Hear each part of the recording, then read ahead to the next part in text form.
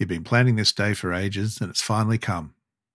Perfect weather, the air's smooth, the winds are low, everything's looking great. You're heading over to your island getaway with your mates. Halfway across, the engine starts running rough and finally quits. It's pretty clear you're going to have to ditch. But what the hell do you do? Well, in this two-part episode, I'm going to discuss the process for setting up an aircraft for a controlled water landing. All this and more coming right up. So strap in and let's get into it. Standby star 9000, 1013, Kilo 25. Coordinating aileron and rudder, bank, balance, bank pressure rolling at 30 degrees. That's 30 degrees there. 3 left, runway 29, 1631. G'day everyone and welcome to episode 21 of the Flight Training Australia podcast. The podcast all about flight training and flying in Australia and beyond. I'm your host Trent Robinson. Thank you for joining me. For more episodes you may have missed, you can go to www.flighttrainingaustralia.com.au for a list of all the episodes that are out there, or you can of course scroll through the app you are using right now. Please remember to subscribe, hit that alert bell so you make sure you get content released every Monday. You'll get alerts for those. And please keep those reviews coming on Spotify. Give a 5-star review. That'd be amazing. And Apple Podcasts, you can also do 5-star reviews and also leave a written review as well. Love reading your reviews. Helps me keep on track, make sure I know what I'm doing. But also it helps with the rankings and other aviators to find the podcast just like yourself. So thank you to everyone that has taken the time to do that. You can also support me further by joining me on Patreon. So Patreon's a monthly membership contribution system to help keep the show going. There's 3 tiers of membership and exclusive content, early access, and more on there. You can download the app and you'll also get alerts and emails of when I do post content only on Patreon. And you can also just follow me and make a donation if you don't want to do a regular monthly contribution. Anything helps, but if you'd like to know more, you can go to patreon.com/Flight Training Australia, and that will give you more info there. The link is in the episode description. And you can help me out, just like Mark DeVissa and Roby Miller, who have come on board as well. Thank you guys. Makes a huge difference. So thank you very much for taking the time to do that and supporting me. All right, so for today's episode, it's a 2-part series. This week, it's a topic that doesn't get taught very well, if possibly at all. Very rarely spoken about, in my opinion, and from what I've seen over the years I've been doing this, and that is ditching. All throughout my career, I've had many short and long overwater crossings. And it's always been something I've thought about to manage that crossing to give me the best risk mitigation and options should I have a partial or a full emergency, be it engine failure or otherwise. All right. Just a couple of months ago, there was a tragic fatal ditching in Queensland, which we obviously don't have all the information about at present. And I want to stress that this is no way in a judgment on the pilot's actions. No doubt he did the absolute best he could on the day with the knowledge that he had. But it did seem to be a survivable ditching had they possibly known what they were doing better. All right, so it's not something we typically practice, discuss, brief, or train for. So something that should be survivable has the probability of survival drastically reduced as a consequence. So it goes without saying that ditching is another way of saying a controlled emergency landing of an aircraft on water. I say controlled as if done correctly, just like a forced landing on land. If it's conducted under the full control of the pilot, it has a high percentage of survivability. Statistically, the chances of people on board the aircraft surviving the aircraft's initial contact with the water are high. Historical data indicates that up to 88% of controlled ditchings or events result in only a few injuries to the pilot and passengers. But note I use the word initial impact. The real threat is the secondary impact and getting everyone out of the aircraft and possibly surviving a period of time at sea in the water until being rescued. So you've possibly seen in the survival section of the URSA, There's a bunch of info in there about survival techniques for water survival, huddle position and all those sort of things. I'm sure you've probably done in swim class at some point. And that's all there. So if you haven't had a look at that, I encourage you to do so. There's also things like practical Hewitt, or otherwise known as helicopter underwater escape training, available. And if you had not had the chance to experience it and the opportunity presents itself, I strongly encourage you to do it. It's not open to everybody. Obviously, generally more something that operators or your company is going to cover and pay for and do with you. But there are videos on YouTube going through it all, and even just watching those can give you just some survival tips to greatly help you on that.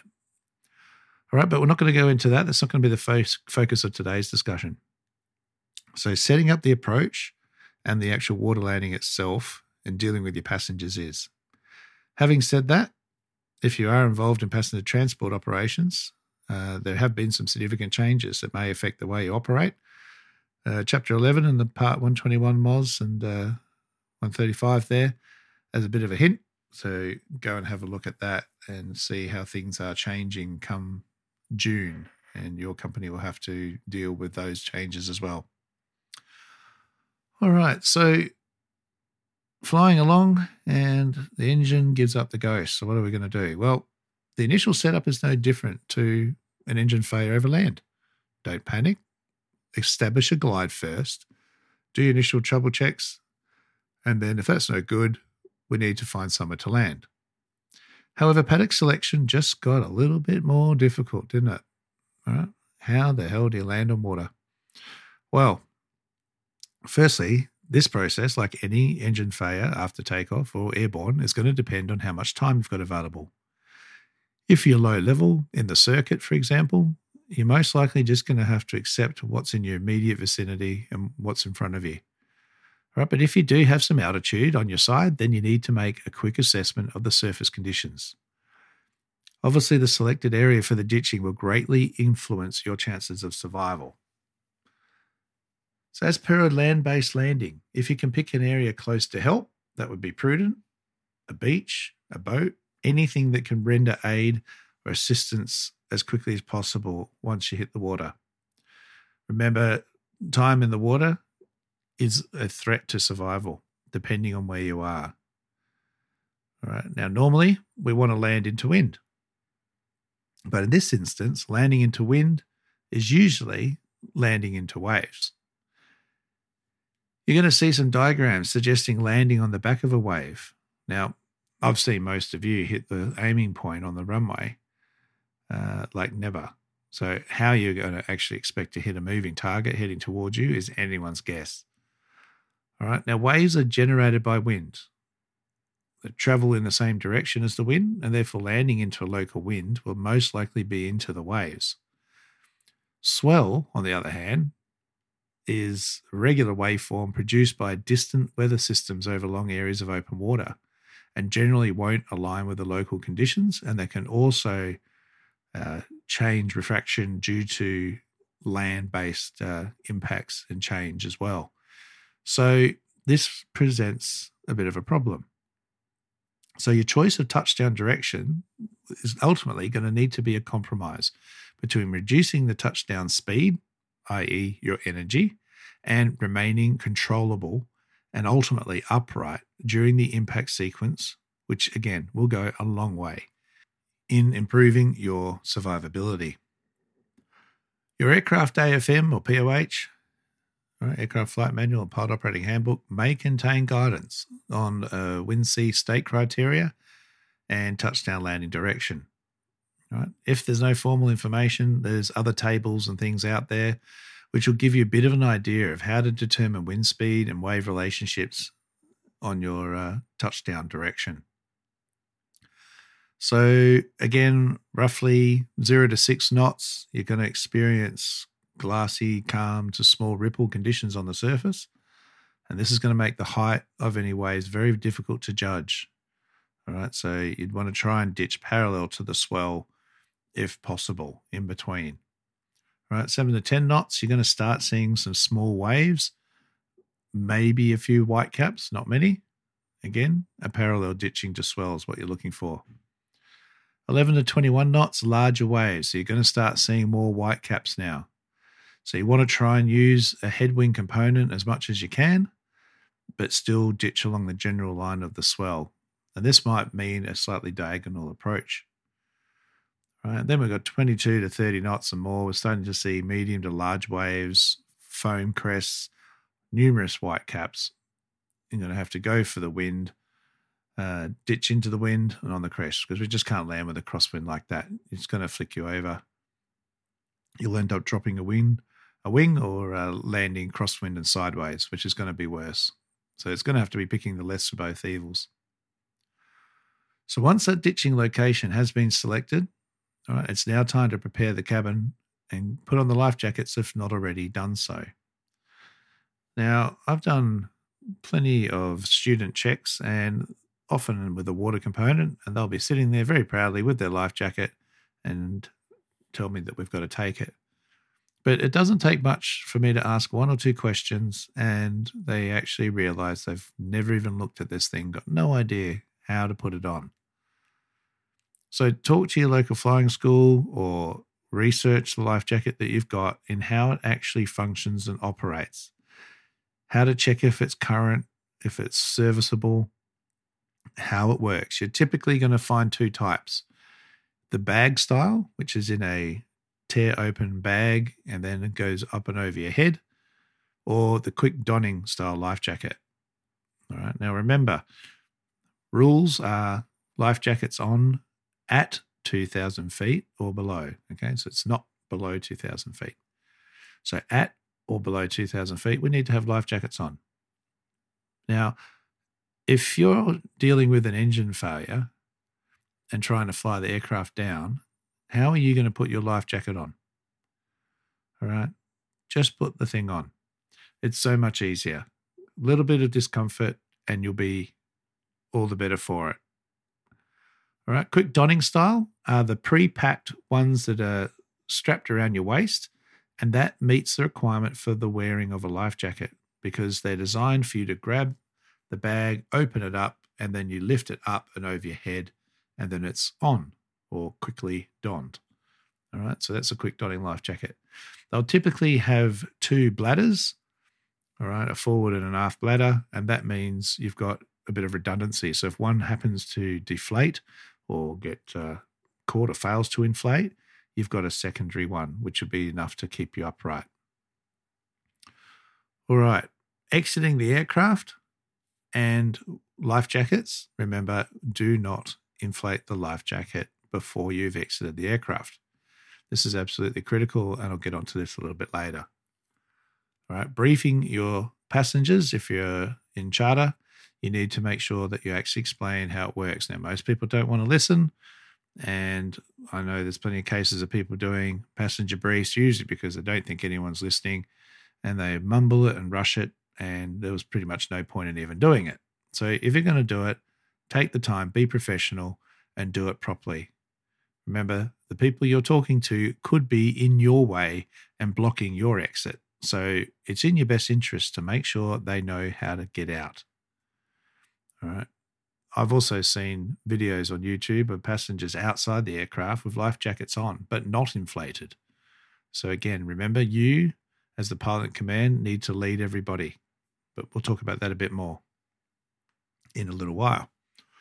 All right, so now to the ditching itself. Judging height above the water can be really difficult. Now, I'm not going to pretend to be an expert on this. Very soon, I'm actually going to be doing my floating hull rating, and can't wait to do that. And I'll have so much more idea on how to judge water and wind and all these sort of things. All right, but in a way, this is good because I'm approaching this with the same kind of level of experience as you guys, i.e. none. All right, I've never ditched an aeroplane before either, but I've done a bit of reading on it, and that's what I'm encouraging you to do too. So altimeters aren't going to mean a whole lot. Remember, 1 hectopascal can be 30 feet, and suddenly that kind of accuracy would be really handy right now, especially in glassy water conditions. So if you're lucky enough to have a readout or a radio altimeter, that is going to be fantastic because that'll work very, very nicely and tell you exactly how high above the water you are. All right, but glassy water can be extremely difficult to judge for depth perception. All right. The key is you want to be coming down as a shallow a descent as possible, 100 to 200 feet per minute max. Of course, trying to do that when your engine's dead is pretty damn difficult. You're going to be doing more like 750 to 1,000 feet per minute, depending on what you're in. So the next key is going to be to maintain a safe speed above stall and have some room that we're going to be able to get our timing critical as to the flare and dissipate as much of that vertical energy as possible before we impact the water. All right. So in a power failure scenario, if it's just a power loss or partial and the engine hasn't quite quit yet, then the aim would be to use as much of that engine power you have left as possible and get yourself down on the water. All right. If you're heavy, the more weight, the more energy or speed is going to be needed to maintain that ratio. So it's not really practical to probably start chucking stuff out the window like you see in the movies. All right. But you're just going to have to be mindful of it, that they're the cards you've been dealt, and be mindful of your configuration and approach speed. Lower the weight, lower the speed, lower the energy on impact. Most AFMs will give guidance on the water ditching configuration. All right. I'm not going to go into specifics because it's going to depend on your aircraft type, but you're generally going to find the guidance will be to maintain a margin above the stall speed to ensure that control is maintained. And like I said in the start, this is a controlled water landing. If we lose control, just like in a multi-engine scenario or an engine failure after takeoff, or stall spin incidents turning on the final, it's all over. Okay, so we must maintain control. If we're in a retractable aircraft, we want to have the gear up and we want to use the advantage of full flap. The wings must be kept as level as possible on impact to avoid one dipping in and spinning you around, and again, potentially causing injury. All right, you're doing great. We're almost down. Now for the impacts. Yep, sorry, but there's going to be more than one. Aircraft with fixed gear are typically going to strike the main wheels first. Now, if you've seen some videos of float planes coming in with the wheel down landings, you'll probably see what happens. It's very quick, very violent pitch down and secondary nose impact as the aircraft then comes to rest with a tail vertical in the air. If it's a retractable aircraft, it's typically going to be tail first strike, then a violent pitch down as the nose digs in and the aircraft rapidly decelerates, hopefully coming to a rest horizontal. High-wing aircraft can soon end up with the fuselage under the water fairly quickly. So again, we want to be mindful of that. Water will be flooding in and immediate escape is critical. Whereas a low-wing aircraft, you're typically going to end up with the fuselage above the waterline. The problem is there's just so many variables that what will and won't happen, I can't fully tell you. It's just general guidance. You just need to do your absolute best and be ready to exit the aircraft once the aircraft has come to rest. So, how do we exit? Well, opening the doors or windows can let water in if it's not coming in already. Right? Possibly the fuselage or hull has torn and water is already coming in.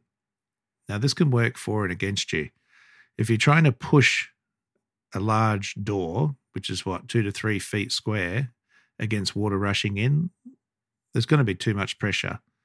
You're going to have to let the water come in and equalize either side of the door before you can probably get out. Forward doors are most likely going to start flooding first. So if you're in an aircraft with rear doors, that's probably going to be your best option. This is sort of information that you want to be briefing your passengers on. Remember though, as per any emergency, disorientation, panic and injury are all elements which are going to need to be managed somehow. You may have already identified some of your passengers who seem to be fairly calm and capable that may be useful in an emergency. So just take a mental note of that sort of thing. You, as your pilot, sorry to say, you may be injured. All right. You're going to be flying the aircraft. You're not going to be able to brace yourself well. You could hit your head, etc. So make sure there's someone there to look after you and potentially help you exit if need be. As I said before, life jackets should be put on once the ditching is known. However, do not put it on over your seatbelt as you may become entangled. So you may need to remove shoulder harnesses or lap straps if they're going to get tied up into the seatbelt and the life jacket buckle, and then make sure the seatbelts are re-secured. All right. It's all going to happen pretty quick, and everyone's going to wish they listened to you on the tarmac now. So make sure that you give a good thorough briefing if you're going over water flight regularly. So remember not to inflate the life jacket before you get out of the aircraft. You risk floating to the roof or down the back and becoming entangled or puncturing your jacket. You also may have a life raft on board. Again, needs to be thrown outside and then inflated as soon as possible. Life raft sitting in the baggage locker at the back, probably that's where they're going to stay. So be mindful of where the life raft is and make sure it's accessible. This is one of the issues with the new CASA regulations of having the life raft on the front seat instead of a paying passenger. It's a bit of a compromise, so we'll see what happens with that one. All right, once you're outside the aircraft, you need to keep everyone together and typically try and stay near the aeroplane, but not necessarily attached to it. The aircraft could go under fairly quickly and you don't want to be going down with it. So just keep everyone clear and try and stop anyone from drifting away. If you're near the coast, make sure you assist everybody, get to land, or if you know that there's some help nearby, wait for them to come to you and render assistance. A lot of information to take in there, and probably one of the more serious topics we've talked about, but I hope it has made you think about things a little bit more and considered your local flying area and the typical flying you do and the aircraft you're doing it in. Remember, taking life jackets with you is not a regulatory obligation. It's potentially a life-saving action. All right, but remember how to inflate it, check it's serviceable, and remind yourself of the ditching plan for your aircraft in your local area. CASA have a really good advisory circular. It's a good read, and it's available in the description for this episode, or you can search for it on the CASA website, but the link is there to take you there. That is it for this week's episode, guys. Thanks for downloading and listening in. Stay tuned. Next Monday, I am talking with Lynn Gray from Fly Oz, good friend of mine who we have a bit of a history together, where she has actually witnessed and then ditched herself on 2 ferry flights that I assisted in. So a really great episode, really good chat with Lynn. She's going to tell us all about her experience through it, which would be great for you to hear. So please make sure you come back and join me there next Monday. If you want to reach me, you can do so, as many of you have this week actually. So thank you all for your emails. Keep them coming. You can hit me up on info@trentrobinsonaviation.com.au. And you can also find me on Instagram and Facebook. Just search Trent Robinson Aviation. All right, links in the description below. Thanks to everyone for listening. Have a fantastic week and look out for the mailbox questions coming out this week. Put your comments underneath and I'll see what I can do. Until next time, clear skies and remember the golden rule: aviate, navigate, communicate. Cheers, everyone.